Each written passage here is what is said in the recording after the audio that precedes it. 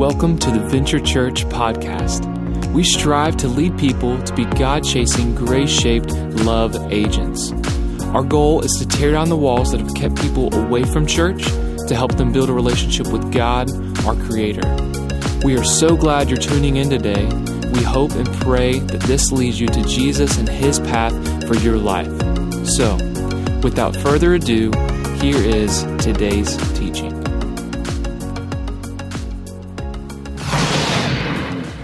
We work for a highly funded yet unofficial government agency. INS Division 6. There is no Division 6.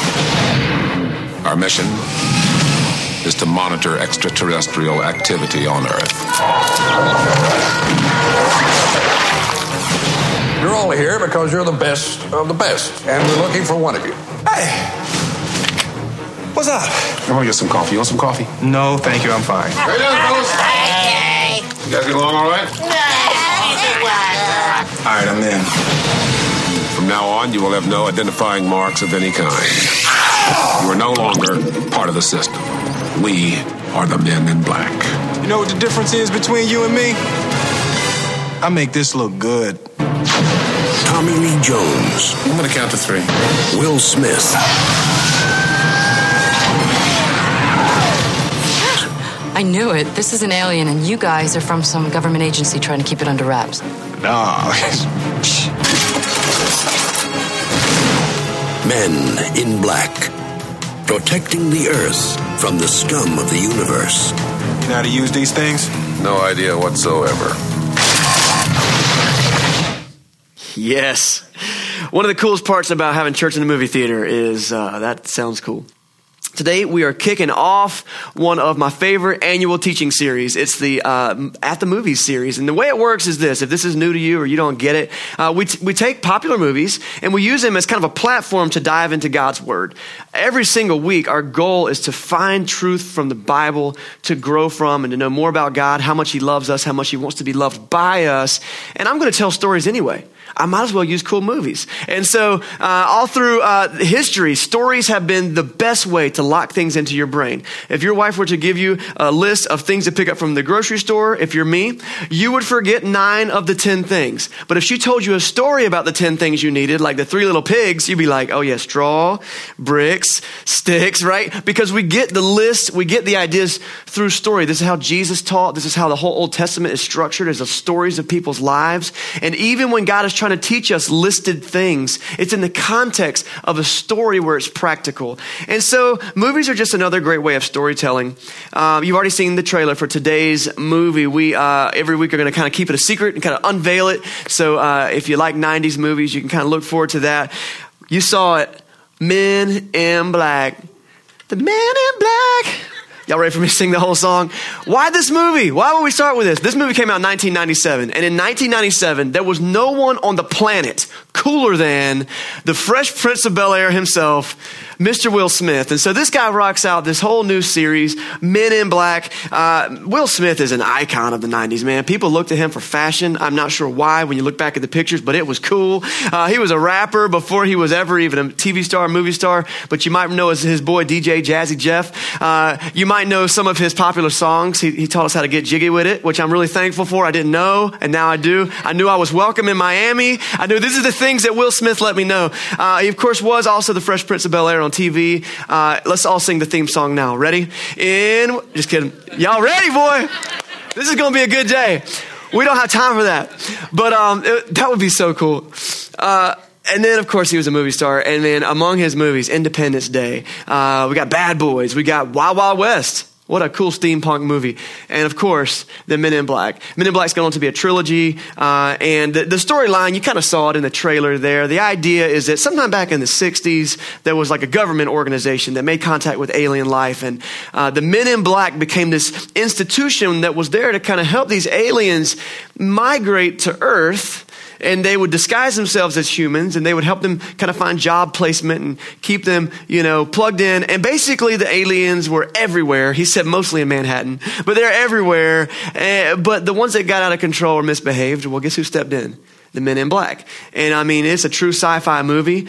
Spaceships, there's laser guns, there's like top secret headquarters, there's all little kind of neat things going on. Of course, aliens, but it's also a comedy. So a lot of fun things, a lot of slapstick humor. There's this one scene where I think, it's Will Smith helps this lady have a baby in the back of a station wagon. And then he goes, "Congratulations, you have a squid," because it's an alien. And so like, there's this funny like humor going on. What happens, though, for Will Smith's character is key for us today.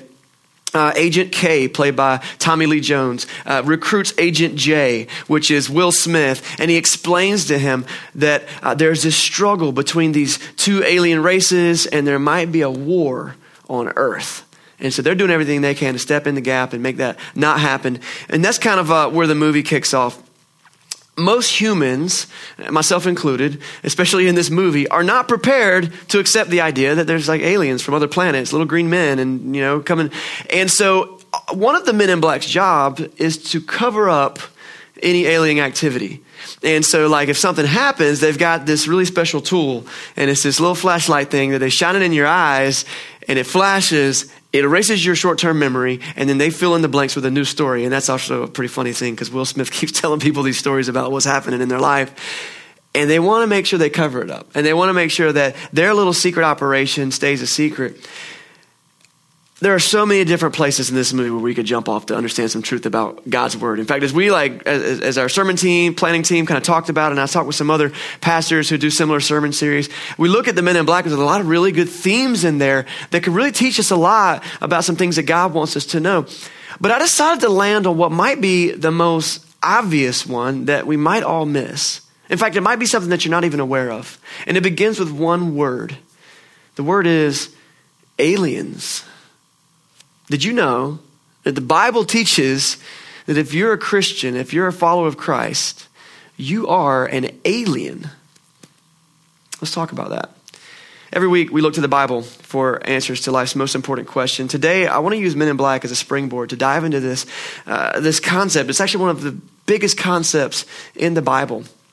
As Americans, as humans, really, we would naturally look at the cast of Men in Black, including the CGI characters, and we would most relate with the human characters. But I hope that after we get into God's word today a little bit, we might step in and go, you know what? Maybe I'm more like the freak aliens than I wish to admit, or maybe I should be. We're going to be in the Bible today in 1 Peter chapter 2. If you got a Bible, go ahead and flip over there. 1 Peter is in the New Testament of the Bible, actually near the very end of the whole Bible. 1 Peter was a letter written by the Apostle Peter to a bunch of Christians who were going through some really hard persecution. Like people are losing their lives for their faith. There is a point in history, they're under a Roman rule. The Roman Empire is in charge, and they start to institute these rules that this religion is illegal.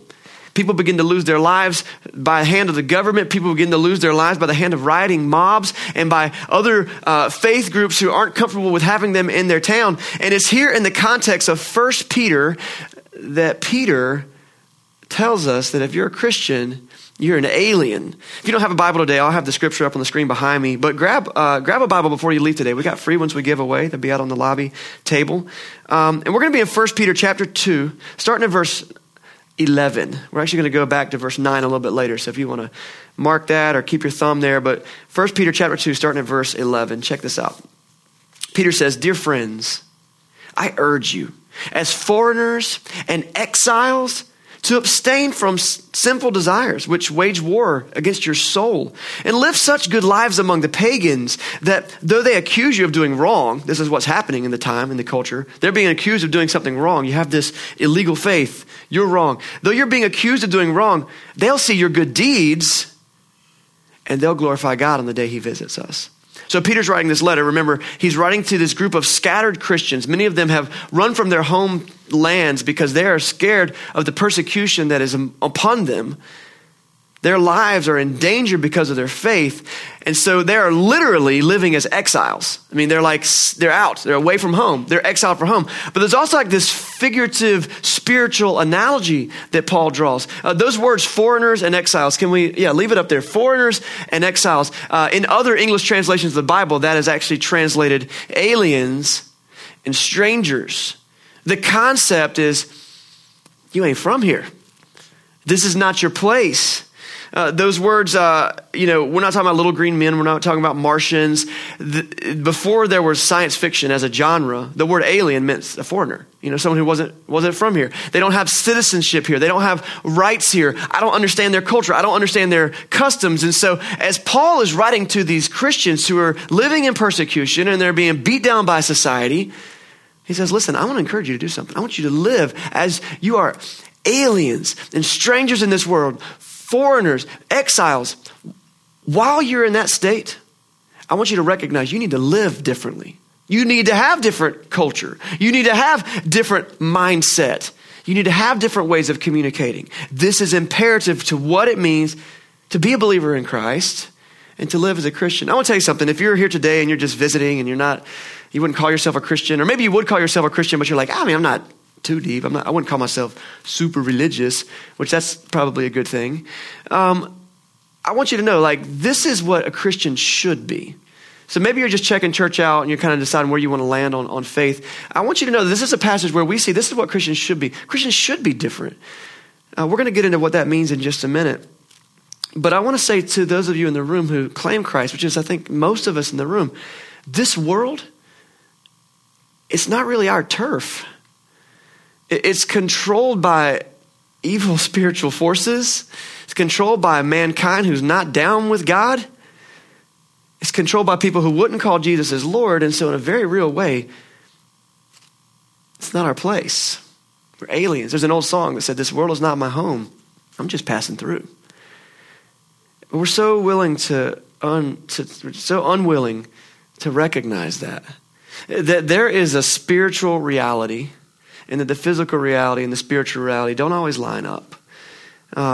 There's a scene in Men in Black where Agent K, that's Tommy Lee Jones, he explains something to Will Smith about their alien situation. I want to watch this scene. It's going to teach us a little something too about how we can think differently about the world around us once we know Jesus. Check out this scene. All right, kid, here's the deal. At any given time, there are around 1,500 aliens on the planet. Most of them right here in Manhattan. And most of them are decent enough. They're just trying to make a living. Cab drivers. Not as many as you'd think. Humans, for the most part, don't have a clue. They don't want one or need one either. They're happy. They think they have a good bead on things. Well, why the big secret? People are smart. They can handle it.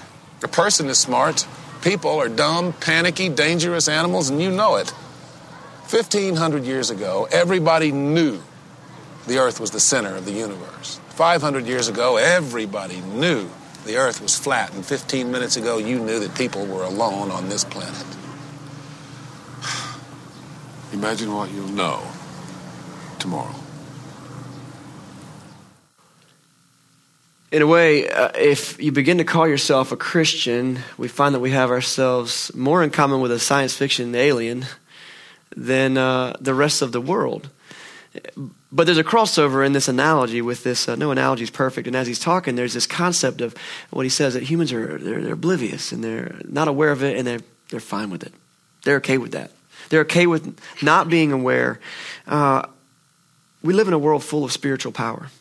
We spent 9 weeks this summer talking about Walk the Walk, and that was a series going through the fruit of the Spirit. But the big overlying umbrella point of that was that there's a spiritual reality and there's a fleshly reality, and we have to learn what it means to walk with God's Spirit. Like, how do we tune into what God wants us to do in this world? Not just gratifying the desires of our flesh, but understanding that there's more to this life than just what we touch and feel and hear.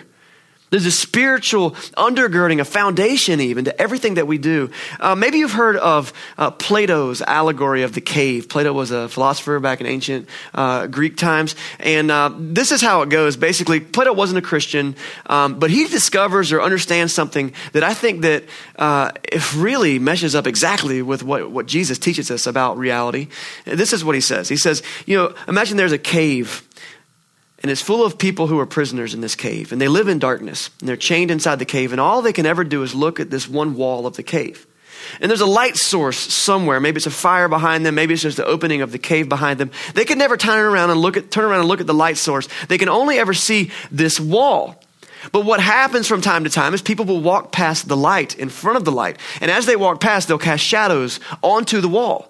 So somebody walks by, pushing a cart. Well, they see the form of someone pushing a cart, and they see that. And that's all they ever experience their entire life. They never get to leave the cave. And so as they're looking at this, if all they ever see is these shadows, what they begin to accept is that's reality.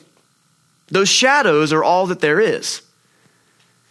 And that's a rough summary of an ancient teaching that goes a lot deeper than that. But I think this, and this is also true, I think Plato was more concerned with knowledge than spiritual awareness, but the analogy still works perfectly.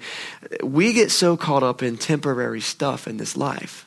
How much money is my bank account? How cool are my clothes? How new is my phone? Oh, I got a crack in it. I needed to get some new tempered glass or a brand new phone. That's worth $1,000. Like we just make these physical decisions based on what we think is just the most important thing. And that becomes our reality. And we act like there is no spiritual existence. Like many people, many of us who say, yes, there's a spiritual world, but we act like it doesn't matter. Or maybe we do see it, but it's so hard for us to understand that we don't even know what to do about it. It's interesting that in the Bible, there's this concept. Jesus talks about it. John talks about it. A lot of people talk about it. It's in Isaiah in the Old Testament. A lot of people talk about it. There's this concept of walking in darkness, and that Jesus brings the light of God into the world so that we're not walking in darkness anymore. I think it's cool that an ancient Greek philosopher also saw it as light and darkness and shadows. But I want to get back to our verse in 1 Peter because it all starts to go together. We were starting in verse 11. I want to rewind just to verse 9 now, okay? Because how did Peter get to this place where he calls us aliens and strangers and asks us to act a different way? In 1 Peter 2, starting in verse 9, he says, but you, now he's talking to these believers who are scattered because of the persecution, but I want us to understand he's also talking to anyone who claims Jesus. He's saying, but you are a chosen people. He makes a list, so make a little list in your head if you want to. You are a chosen people. You are a royal priesthood. You are a holy nation, God's special possession, that you may declare the praises of him who called you out of darkness and into his wonderful light. There it is again, light and darkness.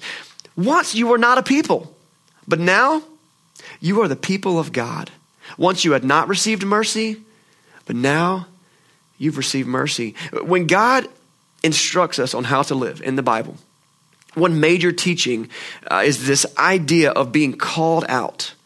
Being called out, being kind of pulled from a group and called out. There's a big theological word for that. It's called sanctification and holiness. That all kind of goes together. That you are set apart for the purpose of God, and that in that moving, you begin the process of knowing more what it means to live like God wants you to live like, and even like the forgiveness of sins and stuff is part of that called outness. And that's the first thing that Peter tells us in this passage. There's a list of them. And the first thing he says, listen, you are a chosen people. If you think about an adopted child, there's a beauty to that because a parent goes to a place, to an organization, or finds a person that just needs love, and they say, I choose you. And I'm all in on you. And God says, listen, you're chosen. You are called out. You are set apart. You are picked by me. I chose you. You are chosen. As a result, like your citizenship, the ownership of your kind of life, your soul, it kind of shifts, and this world is no longer your home. You've got a heavenly Father. You are a chosen people. The second thing it says is you are a royal priesthood. There's a lot we could say about this, but this means you have a job. Like most of you didn't sign up to be a priest, a pastor, or any kind of person like that. You're like, I went to college for a different thing. Sorry, Charlie. Like if you choose Jesus, you are a priest. It's called the priesthood of believers. The priest is the person that goes in intercession between a human and God in any religion. But God says, listen, you don't need this special person to do that. As soon as I choose you and call you out and give you the opportunity to live for me, you now have a job to do. And that is to tell other people about what I can do for them. It's also to step in the stead for them when they don't know how to react in this world. You say, listen, let me just pray with you. Let me pray for you. Let me show you what God has. Like I said, I can say so much about that. But he says, you are a chosen people. You are a royal priesthood. The third thing he says there is, we are his special possession. Oh man, a lot of you guys are parents. You know that one toy that's like dirty and it's the baby doll missing an eyeball and an arm and the ratty old blanket is wrapped in. But man, that child loves that toy. Who am I talking to? I got a lot of college students here. You guys are still sleeping with that toy, right? We love this thing in our life. Whatever it is, it's a special possession. God says, listen, if you're my special possession, and I want to say this clearly. He's saying this to a group of believers because we have a job to do, but this is for the whole world. God loved the whole world. That's what we talked about last week in the park. We're all his special possession. The question is, are we going to live in it? We're a special possession. And because of that, we have like a task that God wants us to do. And it's so simple, but it can be so hard. And you read about it. We already read about it in the second part of verse 9. He says this, that you may declare the praises of him who called you out of darkness into his wonderful light. You've been chosen. You've been anointed as priests. You're my special possession. You're a holy nation, and he calls us, and he says, and the reason is so that you can declare the praises of God. Because you were brought out of darkness and into his wonderful light. Anyone ever just tell you really good news when you were having a bad day? That's what it feels like to be brought out of darkness into light. And you got that heaviness, and then you're like, oh, this is so much better. But it's on an eternal and a spiritual level. And he finishes up in verse 10. We can put that back up there. He says, and once you were not a people. The movie Men in Black is a movie about immigration, largely aliens coming to earth and finding their citizenship and all this kind of stuff. He says, you were once not a people. You didn't have a citizenship. You were just roaming around on this earth with all the patriotism in the world for whatever nation you live in. But the reality is you can't keep it forever. You were once not a people, but now you're a people. And you once didn't have mercy, but now you have mercy. In Men in Black, whenever normal people see an alien, they have a couple different reactions. The first reaction they might have is they might freak out. Oh my goodness, they run around as crazy. The second reaction they might have is they try to convince themselves that what they just saw, they did not see. Okay, that's just how cab drivers are, and they just keep walking. The third reaction, though, is pretty interesting. And there's one character in the movie that does the great job of this. They see the alien. They don't freak out. They don't try to explain it away. Then they say, I knew it. I knew there were aliens. I knew something was going on around here. Now, this is a sci-fi movie, okay? I take how you want to with aliens. But I think that when we get into talking about Jesus, the same thing is true today. When people encounter someone who is truly living for God with their life, they got a couple of different reactions they can have. Today, there are people in our city who think that faith, religion is stupid. They think it's dumb. Your friends who know that you get up early to come to church on Sunday morning, especially those of you who get here real early to help set up in a movie theater, like, why you do that? Don't they have a church that already has a building somewhere? Like, why are you doing that? That's dumb. They think, and they kind of freak out on us. And they're like, why are you doing this? This is a waste of your time. They'll push against it. The people Paul was writing to, they had it worse than that. They didn't even have to get to church at 7:30 to set up. They were being killed for their faith. Can you imagine what it would have been like to be a Christian and have a non-Christian friend at that time? Like, dude, why don't you just renounce your faith? Your family would be much safer. There are Christians around the world today who are in the same situation. Yet for some reason, we talked about that last week as well, for some reason, they continue the faith. Because knowing God, being known by God, loving God and being loved by God, it changes something about you.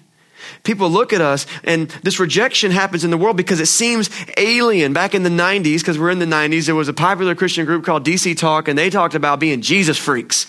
And it was this idea like we got to be freaks in this world. And because this is what a freaky thing a Christian believes. The Christian believes that there is one true God in the entire universe, and he's the creator of everything. Not only that, he decided he was going to become a human named Jesus, and that he was going to give his own life and die in a public execution. But by his own power, he's going to raise himself from the dead. Okay, things are getting weird. And not only that if you believe that happened, God will forgive you for your sins and give you eternal life. That's what a Christian believes. And let's be honest, in the world's mind, that is weird. That is crazy. And what's even weirder is that we feel like everybody else needs to believe that too. We're aliens and strangers in this world. And it's this alien idea to this world. I want to step aside from that idea and make something really clear. We talk about the world a lot. Jesus did. The world is not the enemy. God so loved the world that he sent Jesus. The world is not the enemy. They are people that Jesus loves, that he laid his life down for. The Bible says that our battle is not against flesh and blood, but it's against the spiritual forces of this dark world. There's a spiritual battle going on for each one of our souls. So what do we do? Well, here's the deal. We read it earlier. It was in verse 11. And I want to put it back on the screen.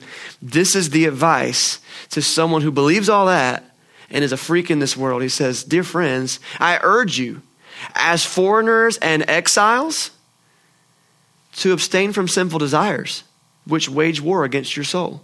So first of all, we need to understand that there is good and there is evil. And when we engage in evil, it wages war against our soul. And it separates us from God, not because God is some hate monger, stick in the mud who just wants to push us down, but because he's like, speaking of being called out and being holy, I am pure. And when you engage in evil, man, that makes our relationship not compatible. So let me cover that for you. Let me give you a place of grace and forgiveness. But Paul's advice, listen, since you are aliens and strangers, you need to act different. You need to think different. The book of James says that sin begins as a small seed in our mind. Jesus says that thinking things sometimes are as bad as doing them. Thinking different is a major part of this alien mentality that we begin to try to take. You don't have to be weird or disagreeable to be an alien. I think that's where some Christians have gotten it really wrong. Our goal is to just be obstinate and in people's face and offensive to people who don't agree with us. I disagree with that completely. In the book of Colossians, the Apostle Paul writes this, Colossians 4, 5 through 6. He says, instead, you should be wise in the way you act towards outsiders, making the most of every opportunity, not to cut them down and make them feel unrighteous and unholy, because who are you? But instead, let your conversation always be full of grace and seasoned with salt so that you will know how to answer everyone. And so the first advice Peter gives us in that our main passage is that as you're living as aliens and strangers in this world, foreigners and exiles, live differently. Just live differently. And I don't think I need to do a much longer sermon on that. I think a lot of us would be like, yeah, I know the 5 things I need to change right now or that I'm working on right now. He also says in Romans chapter 12, verse 2, this is Paul again, not Peter. He says, don't conform to the pattern of this world, but instead be transformed by the renewing of your mind.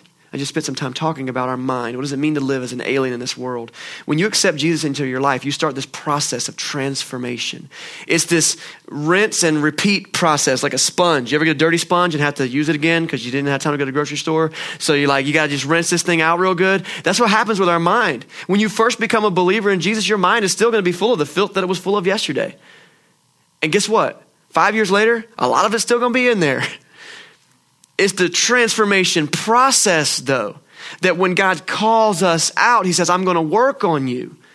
I'm going to cleanse you. I'm going to make you holy by the washing with my word, is what it says in Ephesians chapter 5. It's a process of transformation. So it keeps going. Listen, Jesus, we're all still being transformed to this day. Myself, I'm being transformed to this day. But that's what it means to live as an alien, a stranger in this world, to be called out, to be a chosen people. They say, all right, okay, I'm going to allow this transformation to happen. And so we've been looking at 1 Peter 2, 9 through 12 was the whole bulk of it. You might be familiar with a version of the Bible called The Message. Pretty cool translation of the Bible. Actually came out in the 90s, so I think that's relevant. But in the Message version of the Bible, what he does is he takes, this guy Eugene Peterson translated the whole Bible with his team. And his goal is to really almost paraphrase. It's not a full paraphrase, but it's a translation of the Bible that paraphrases it into like the most understandable version of those sentences that you could have. And he wanted it to be kind of almost like a street slang Bible. Like this is like everyone can understand this. So I want to read our whole passage again, but this time we're going to read it with a new lens on, okay? Especially if you've read this passage a lot of times. I want you to read it with a new lens on and hear it just in a reimagined way. This is 1 Peter 2, starting at verse 9. But you are the ones chosen by God, chosen for the high calling of priestly work, chosen to be a holy people, God's instrument to do his work and to speak out for him and to tell others of the night and day difference that he made for you. From nothing to something. From rejected to accepted. Friends, this world is not your home. So don't make yourselves cozy in it. Don't indulge your ego at the expense of your soul. Live an exemplary life among the natives so that your actions will refute their prejudices. Then they'll be won over to God's side and be there to join in the celebration when he arrives. Sometimes just seeing a verse from a different angle puts a different perspective on it. In other words, be an alien in this world. Why? Because we're preparing for a better world. We have citizenship in a kingdom that lasts forever and a king that reigns supreme over everything. And what does this look like in our practical lives? Well, parents, a lot of you are parents. How does that affect your parenting? Sure, grades and your kids' performance in school is important. Their behavior is important. Getting them ready for a good resume so they can go off to school and do other things are important. Entertainment is important. Fortnite is important, I guess. It's like there's lots of things that this life could be about. But if your home is not a place where your kids are being taught that God loves them and they need to live for a spiritual reality, then parents were doing it wrong. All the other stuff is just temporary. But we've got to get down on a practical level and say, what are my kids learning about God's love for them and how they can love him back? Most of us got jobs, right? How does this work practically in the job place? A lot of us go to work for one reason, to get off on Friday. Like that's, I don't know, I got to go. Everyone's got to go. We also go to earn money. We go for the bottom line. Maybe we go because we really believe in the business that we work for. And those are all really good things. But you know what happens when you're at work? You're with other human beings and you get to live as an alien and a stranger so that people who don't know God can see your behavior and give glory to God. And suddenly you can stand out and be a freak. Not belligerent, not a fool, but someone who can have every opportunity to lead someone closer to God. How does that work in your neighborhood? You got neighbors, right? Guess what? That neighborhood is not your home. Your neighborhood is not just a neighborhood because it had the cool pool and the better crime record. It's a mission field that God has planted you in. And there's a phrase I love. We need to bloom where we're planted. Produce fruit right there. So that the people around you, maybe in the house that you live in, maybe your next door neighbors, what are their names? What are their needs? Learn that stuff. That's what it means to live as an alien and a stranger in this world. This past week, it was Monday night, a little after midnight. My family lost a family member. My step-granddad, Russ Smith, 81 years old. 91 years old. He gets a whole extra credit, 10 more years. 91 years old. He breathed his last breath. He'd been in failing health for years. And, when my grandfather passed away back in 2002, I think it was, Russ came to the rescue. He was already an old man. And he had already had a great marriage and his wife had passed away. But he called my grandma and was like, we're both single now, so want to hook up? He moved here from Texas and started taking care of my grandma, and we love him for that. He did a really wonderful thing there. Russ became a Christian as a young man. He decided to become a preacher. He went to a place called Roanoke Bible College. You might know today as Mid-Atlantic Christian University. And from there, learned a lot about God's word. And then he began preaching at local churches. And he preached in North Carolina and Virginia and West Virginia. And I think Kentucky. He eventually moved to Texas for a long time. And over that period of time, he won hundreds of people to Jesus. He led church and he saw people, movements happen and families change. And here's the thing about Russ. He was a good, godly man. And he showed people what it meant to live differently. He wasn't perfect. He wasn't always right. Don't tell him that. But he wasn't always right. But he loved Jesus and he decided to live differently. And when he died this week, we were happy for him. Because after 91 years of living in this world that wasn't his home, he finally got to go home. In the modern church, we don't talk a lot about death or heaven or hell. That's because most of the generation before this one, that's all they talked about. And we're a little bit tired of it. But that's reality. And Jesus gives us a way back home. Russ isn't with us in this life anymore. But you know what he was able to do while he was here? He placed his citizenship in heaven. the kingdom of God. And he was able to help bring the kingdom of God to earth, one choice at a time. And that's what we're called to do. When Jesus was walking the earth, he said, everyone repent, which is basically the first part of that verse in 1 Peter. Stop living like that. But he said, repent because the kingdom of God is at hand. Church family, Venture Church, visitors. That's what we're here to do in this city. We're here to bring the kingdom of God to earth through every loving decision that we make and through every selfless act that we do and through every act of repentance and saying, man, I screwed up. My bad. Every time we do that, we get to glorify God as his chosen possession, as a royal priesthood, as one's called out from nothing into something and given mercy. Men in Black is just a movie. Pretty good one, but just a movie. At least that's what the guy in the black suit told me right before he flashed me with the light, so I'm not really sure. But there is a reality, and that is that God loves us, and he wants us to tell the world about it, and he wants us to live as aliens and strangers in this world. Let me pray for us today. God, we love you dearly, and none of us like the idea of being outcasts or freaks.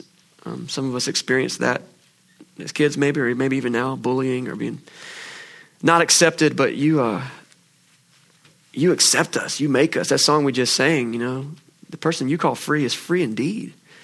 And we're a child of yours, and we're who you say we are. And so help us to accept that promise and live in it. Lord, I pray for anyone that's in this room this morning who is just getting this for the first time, or maybe it's been a while since they've talked much about God. Lord, I pray that they can accept that and know that that's true, and maybe make a decision like Amanda's made and is going to celebrate today in her baptism. Just that we can make that decision one by one and then shine that light to the world. Lord, we love you. I pray in Jesus' name. Amen.